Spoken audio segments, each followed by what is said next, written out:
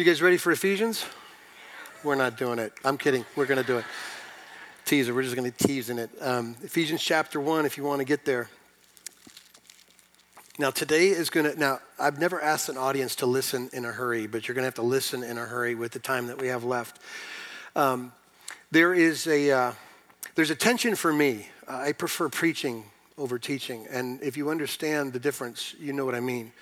I ask God all the time to give me an unction to say something and to care about something. So I look for that. But what we are inclined to do as we introduce a book is to teach some parameters, some pieces, some conditions to the book so that we'll have understanding as we move forward in the book. So today's going to feel way more probably teaching than preaching, but nevertheless, it's essential that we do it. There is potentially, you're going to feel like you're drinking out of a fire hose. Like this is the bazooka gun of information, and I'm certain you have the capacity to gather what I'm about to throw your way. But we have to unpack some things. Let me tease up, if I have to, let me tease up why you should care about Ephesians. We are taking 10 months to teach this book, 6 chapters.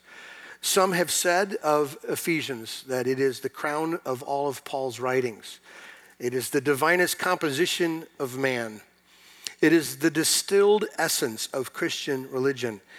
It is the most authoritative, most consummate collection of Christian faith. If that sounds like an exaggeration to you, my guess is that you haven't spent long enough in Ephesians, because it's like almost, I'm exaggerating a little bit, that God put Romans in a compressor and pushed it down to 6 chapters and gave it to the church. It is intense. It is loaded with wonderful, wonderful doctrines and truths. Let me give you just a flyover brief impression of Ephesians. We will discover in this study together God's election of the saints, God's sovereignty over all things, the Holy Spirit's power and work in the life of a believer, God's great love for sinners, and God's great gift of grace. We will see the end of divisions and racism. We will discover the inclusion of the Gentiles, the gifting of the body of Christ, the unity of the saints, the instructions of Christian living and life. We will get specific instructions, husbands to wives and wives to husbands and kids to parents and employees to employers and employers to employees. It'll get that detailed. We'll see God's wonderful provision for the fight of our faith, the armor of God. And that's just a flyover. 10 months, 6 chapters. So much amazing truth is contained in this book that it might feel like a little overwhelming to just start the process. So I felt like in sitting in Preaching Collective a week ago that I wanted to give this a subtitle, because I think subtitles help us remember what's the big picture, where are we going. So if I just say Ephesians, I don't know if you'll ever remember what did we go for, what did we try to do. And so here's our subtitle. We stole it from someone else, but we are okay with stealing. This is good. This is God's kingdom. All truth is God's truth. Amen? Amen. All right. This is the subtitle: To Equip to Be God's People for Tomorrow's World. We're studying this book Ephesians, to equip us to be God's people for tomorrow's world. The world today and the world tomorrow. Every day, no surprise to you, we are inundated with competing voices, are we not? Come here for satisfaction, and come here for joy, and come here to worry, and come here to be afraid of that, and to hoard this and live for that. There's all sorts of structures in a world that's saying this is what life is all about. And they change the rules almost every week. There's another new flying amount of news that comes in and says, I didn't know I was supposed to be afraid of that. Start worrying. I didn't know I was supposed to love that. Start loving. It's nonstop. So I don't have to tell you, church, we need to be equipped for that world we live in, right? We need to be ready to be the church for this world. We are the body of Christ. We've been given immense riches in Jesus. Our calling is undeniable and unbelievable. The question will come up in this study is, do we live up to it? But I'm absolutely certain that the Holy Spirit has a strategic strike for us in our culture in this day for us to be in Ephesians. Because it's going to get personal about so many categories and so many things. So we intentionally are going slow. So I'm going to do something I haven't done, I don't think I've ever done before, but I want you to look at me, okay? Let's just pretend we're having coffee and it's just you and me. I'm going to ask you for something. I want you to commit to coming every week. And here's why, okay? Here's why.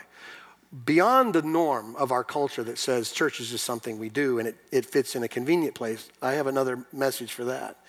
But if you choose to just randomly hear the things of Paul from Ephesians, it's like grabbing an owner's manual to some really important piece of equipment and tearing out strategic chapters and somehow trying to sort out what this whole thing is about.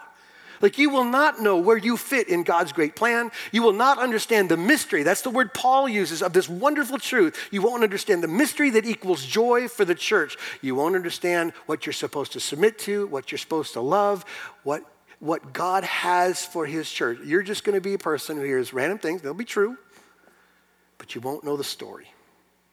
Now, I don't have a good memory, and I'm not taking roll. I'm just saying, come. I invite you to come. I would love for you to do 10 months straight so that when you leave, you go, I know what Paul said in Ephesians. I know what God has for the church. And I think we'll be better by far for it. So, Ephesians, equipping God's people for tomorrow's world. I'm going to give you, in the brief time that we have, 4 particular thoughts. A little discussion on Paul, a little discussion on the culture of Ephesus. I'm going to give you an outline, kind of like a structure to hang all the meat of the truth that Paul is going to give us over the next 10 months. And then I'm going to give you a gospel. So what? Okay, verse 1. Ready? We're going to start like that, are we? No enthusiasm, no participation. Okay, there you go. Verse 1, Paul, an apostle of Christ Jesus by the will of God, to the saints who are in Ephesus and are faithful in Christ Jesus. I understand we've just finished Acts, so we don't have to do a lot of work on Paul. But if you're new, if this is the New Year's resolution to go to church, let me get you close to the person of Paul. He's a winsome character. He is... Paul is his Hebrew name is Saul. He was named after probably King Saul. He is from the tribe of Benjamin. He was a religious leader, a Pharisee, kind of at the top of the whole religious order at the time. Is zealous, whatever you think of zealous, he is then some. He is in a type A, strong, passionate man, described himself as a Hebrew of Hebrews, which just meant he was a zealous follower of God's law. Jot and tittle was Paul's middle name. He did it all. He was as serious as a heart attack when it came to what God said in the Old Testament scriptures. So much so, he could not see Christ as the Messiah. He hunted Christians as a Pharisee. He was against Christ and against those who followed Christ until, and we learned this in Acts, a day in his life, he's on his way to Damascus to confront more Christians. Jesus, the risen Lord, shows up and says, Paul, why are you persecuting me? And those veils that darken all of our hearts until Christ comes were removed from Paul, and he saw for the first time that Jesus was the Messiah. And so Jesus called him that day to preach the good news that Jesus lives and that he is God's one and only Son, that he came to save sinners. And he preached it with a specific emphasis to the Gentile world. Hence why Saul goes by his Greek version of the name, Paul. So, there are so many winsome things about this guy. I've told you before that I like him because he seems edgy. And maybe that says more bad about me than good about him. But I found one writer talk about these particular strengths or uniquenesses to Paul that makes him likable and I think lovable in lots of ways. I just want to go through them real quickly and you'll see what I mean. Paul represents in Jesus the clearest depiction of radical change that the gospel brings to a life, does it not? Hate Christ, love Christ. Love Christ to such a degree that he becomes the follow me guy in the Gospels and in the epistles.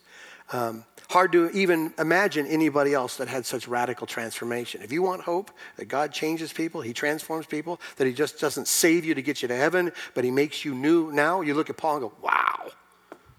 Lost on the other team, and God draws him close. That's one thing. The other thing that makes him likable is that Paul had an incomparably high view of God's sovereignty mingled with a broken heart for people who didn't know Jesus.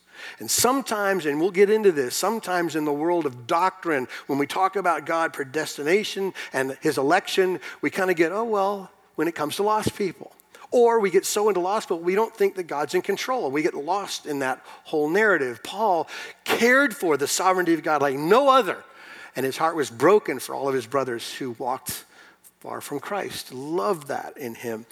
This guy also goes on to talk about Paul was utterly devoted to following Christ, and his call was so intense that he endured immeasurable suffering. I mean, Paul's own depiction of his life was, I was beaten and shipwrecked how many times? I was stoned. I was left for dead. I went without sleep. I went without food, and I was homeless. And I mean, the list is intimidating when you look at all that he suffered for a reason, and willfully with a smile on his face because Christ was worth it all. And so I look at somebody like that and go, I've never lived for anything as much as he lives for this gospel. So he's winsome that way. Paul wasn't a perfect man, and he had no problem saying it. And he used that narrative to help others far from Christ come close. It was Paul who said in Romans 7, I don't understand me. The very thing I don't want to do, I end up doing. Who's going to rescue me from this body of sin? I'm a sinner of whom I am the worst. I'm the worst of sinners. That was Paul's depiction. He didn't pretend to be super saint. He made it clear, I'm a sinner saved by grace, which makes him very winsome. And the other thing that makes him really powerful is that he had enormous powers of reason. He had profound capacities, not only for understanding where Jesus is in the scriptures, but also the emotion to care for the people when you tell them about Jesus in the scriptures. He wasn't just a theologian that no one could relate to. His heart was broken, and he could open the Bible like nobody else. People were mind blown by what he knew of Christ. And so he is winsome, right? And he's the guy penning this letter to the Ephesians. Interesting to note, even in saying that, the original manuscripts, many of them don't include the address. They don't say to the saints in Ephesus. It simply says to the faithful saints. And so some would speculate that it wasn't a specific letter to Ephesians. I don't know if this even matters, but it's worth noting that these people believe that this letter just circulated throughout Asia. It eventually ended up in Ephesians. So it's more a declaration of the culture of the entire region than just a particular city, although these things also were taught in Ephesus. Maybe so. So we have to get a look at Ephesus in order to understand kind of where Paul is throwing and why he cares about these things. And so if you study the Bible, you know context is everything, right? So we want to do that too. Just to let you know, when in Paul's timeline he is writing this letter, he's in prison at the moment he writes this letter. Somewhere between 60 and 62 A.D. Now, good thing we just finished Acts because we just left him in prison. Remember we finished Acts chapter 21, he gets arrested, and then he goes before Felix and Festus and Agrippa, and then he gets on a ship, and he gets shipwrecked, and then makes his way, finally he's in Rome, and in Rome they arrest him, they put him on house arrest. He's sitting in that house writing Ephesians, Colossians. He's writing these things out. So just in your mind, we're on this linear line from Acts, and now we are in Ephesus, and Paul can't get out of his house. There's a guard standing in front of it, and he's there suffering because he's told people about the risen Lord, and he's writing these things to a church he's never been to. He's never been around these saints. He's heard about their faith, but he knows about the culture. And so he writes to this whole scene, to a group of people who the reputation has got out, and he knows the culture, and he writes to both of them. Okay? The other thing interesting that where this letter comes to, he says to the faithful, to the churches in Ephesus, you got to change what you understand about the church, really to get up to speed with where this letter arrives. The church was not like the church we have today. It was more organic. It was more homegrown than that. There were house churches. They didn't understand the concept of going to church like we do. They were the church.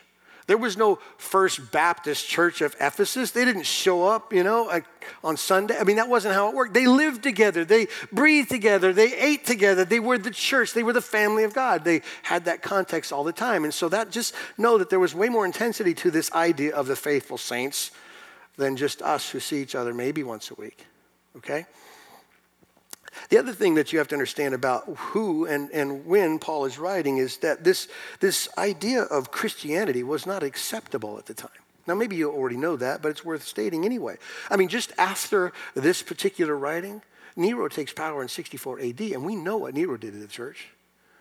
the most horrendous, potentially most horrendous persecution of the church has ever experienced in history happened under his rule. So that was the climate. I mean, that's where these people were living out their faith. That's where this letter is circulating, in a place where people can't stand you following Christ. Now, maybe that sounds similar today, but I haven't met the kind of persecution that we see in the scriptures yet. So God, nevertheless, in the midst of that culture, in the midst of that opposition, God is growing his church like he promised that he would. And Ephesus was an interesting place. It was a multi-ethnic trade center, third largest city in the Roman world at the time. Rome, Alexandria, and Ephesus, 250,000 people in a seaside city, a seaport, a significant Jewish and Greek and Roman community there. It was a traveler's town. People were there for trade. People were there for entertainment. There was a medical school in Ephesus. There were famous doctors in Ephesus. There was a huge library in Ephesus. There were shrines and statues everywhere. A great amphitheater was in Ephesus. It had its own underground sewage system. Impressive city, right? Unlike maybe what you thought. This is not a cow town. This is not dirt roads. This is seriously cosmopolitan. This is happening. Ephesus is that kind of place. You want religion? Well, Ephesus is your city. Whatever you want. Come and get it.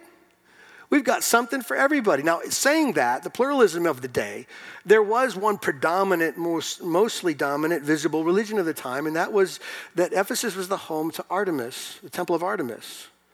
Diana, the goddess of the moon, protector of nature, the goddess of fertility.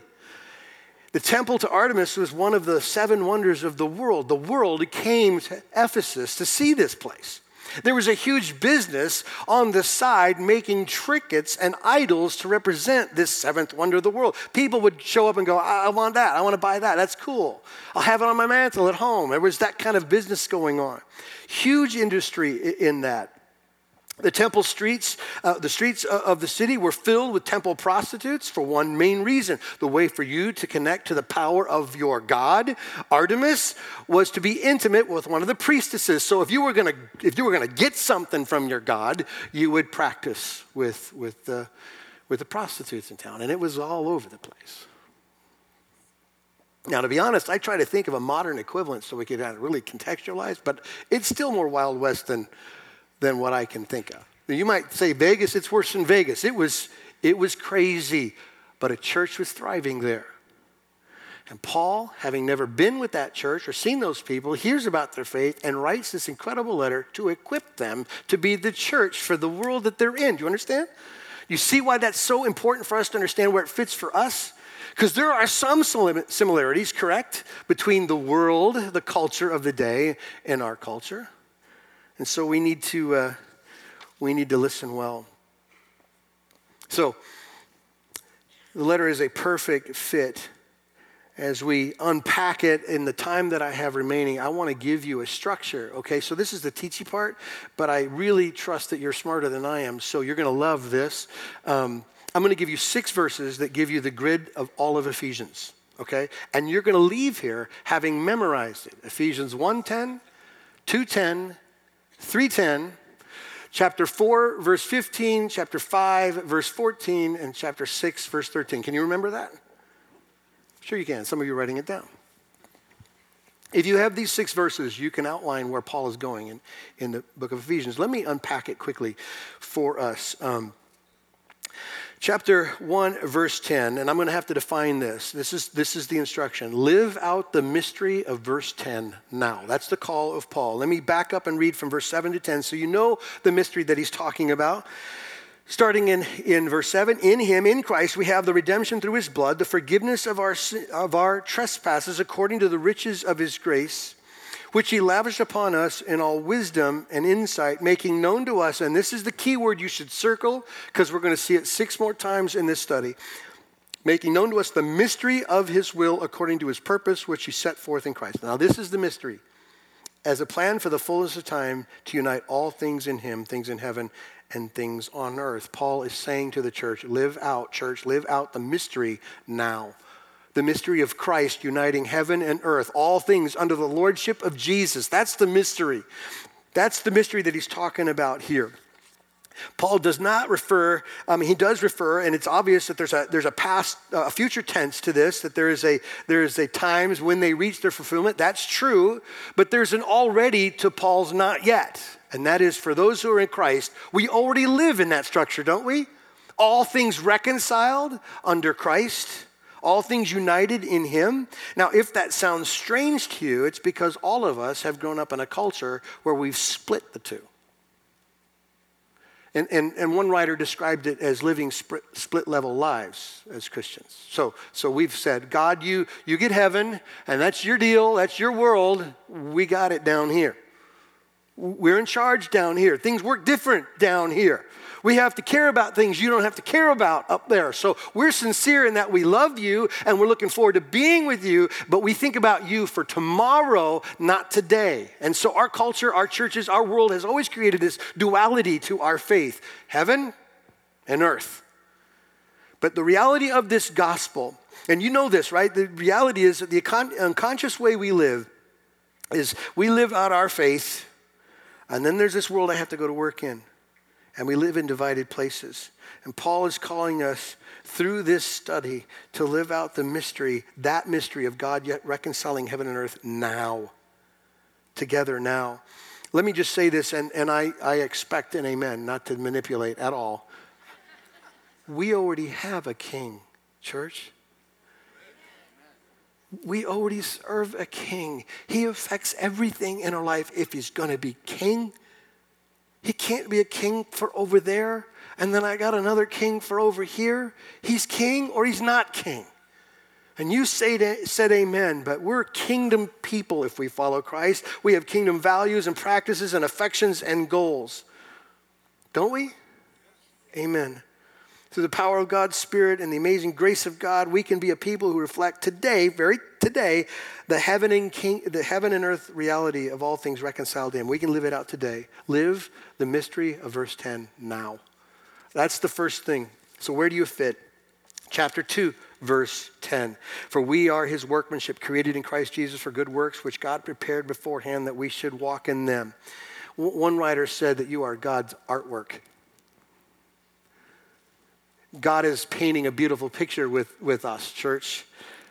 Being a people who, again, live in the reality of heaven and earth come together, seen in us right now.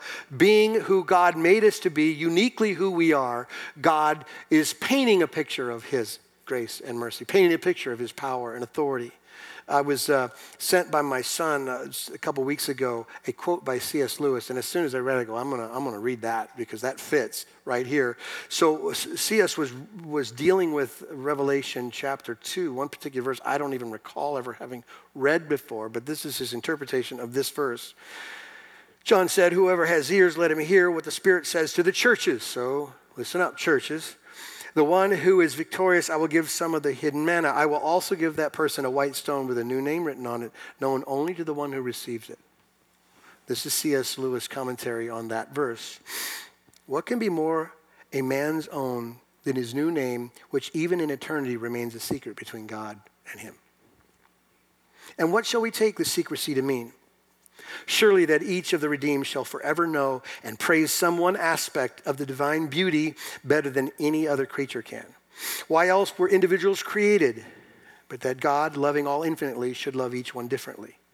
And this difference, so far from impairing, floods with meaning the love of all blessed creatures for one another, the communion of the saints. If all experienced God in the same way and returned to him in identical worship, the song of the church triumphant would have no symphony. It would be like an orchestra in which the instruments all played the same note. Does that paint a picture in your head? God uniquely making all of us, that when all of us do what we were uniquely made to do, guess what happens? A song is played for the glory of God. In the world, his majesty goes on display. That's awesome. And you get to play a role the way you are.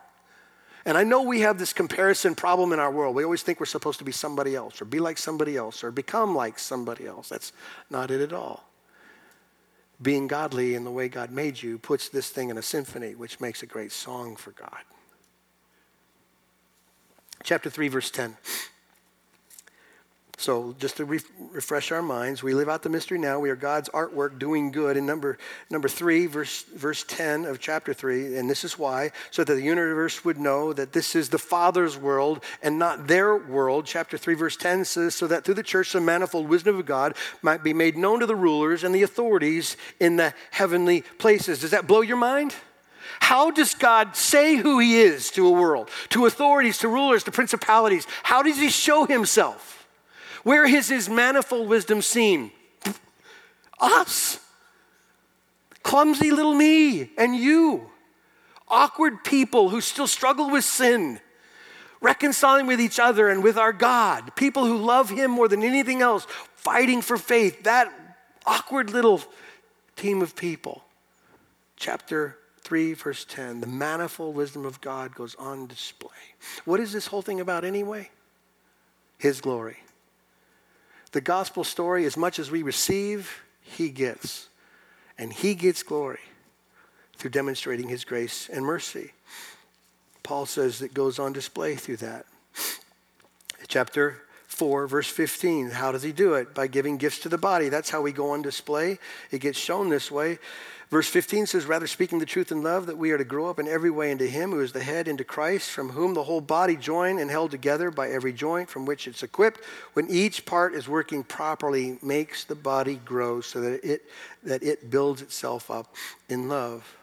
The whole body doing uniquely what the whole body was called to do and wired to do makes the body grow. We've said this 1,000 times. A growing, healthy body lives out the heaven and earth reality right now, displaying the wisdom of God and how we relate to each other. Make sense? The body's essential to make this message known. Chapter 5, verse 14. How does it happen? He gives the resurrection power to live the risen life. I'm going to add some verses then just to chapter 5, verse 14. Verses 1 and 2, and then verse 8, and then I'm going to just jump down to the so what of verse 14. But here's how Paul finishes his wonderful doctrine about all that God has done in his mercy and grace. He says, therefore, be imitators of God. He lays out the doctrine and says, here's the so what to this thing. Walk in love as Christ has loved us. Okay? Verse 8. For at one time you were in darkness, but now you are light in the world. Walk as children of light. And then skip down. Therefore, kind of the middle of verse 14. Awake, O sleeper, and arise from the dead, and Christ will shine on you. What is Paul saying here?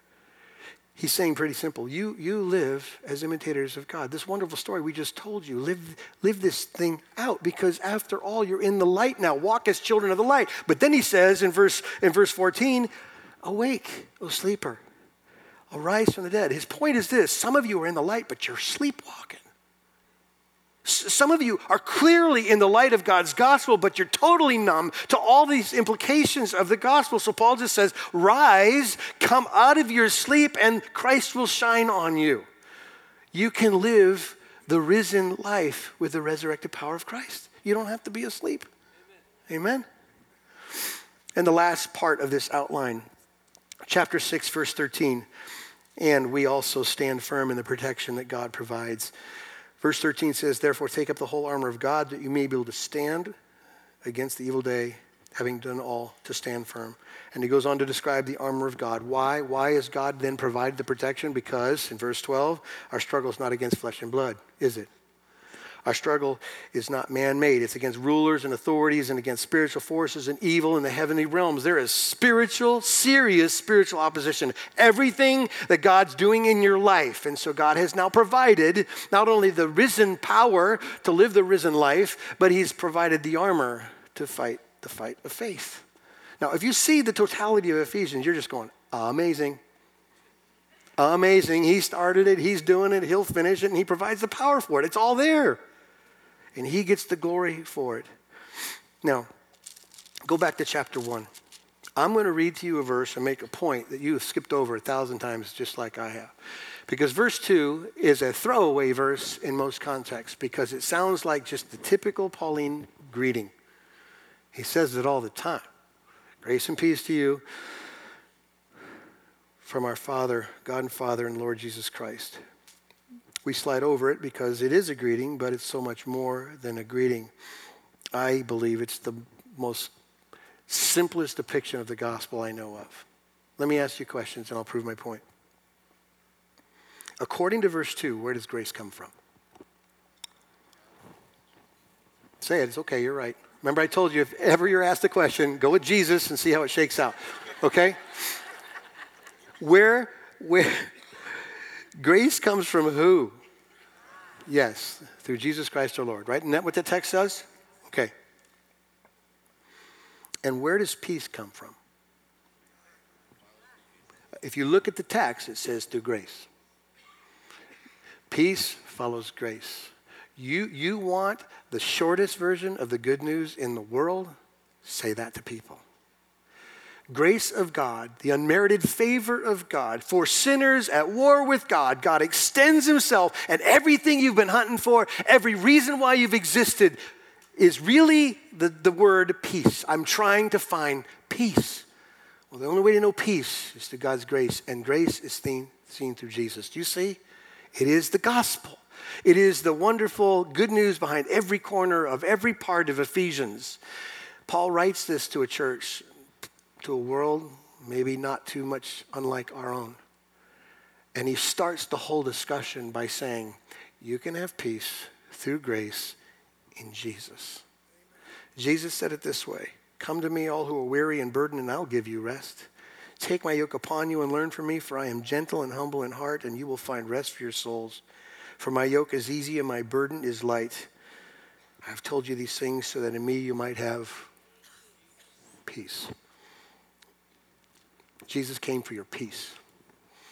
And if your life is not full of peace, if your life is more described as sporadic, once in a while, almost there, glimmers, shadows of peace, like had peace yesterday, lost peace today, well, I'm telling you what you're going for. You're going for like distant substitutes to the real thing. Jesus is peace. Jesus can be known through his grace. Amen? Amen. Let's pray together. God, thank you for the beginning of this study. I pray for our transformation in it, that we would love you more, know you more, and be like you more in our world. God, just build our hearts up as we dig into this now and hang the pieces on this skeleton of the big picture of Ephesians. So we pray this in Christ's name. Amen.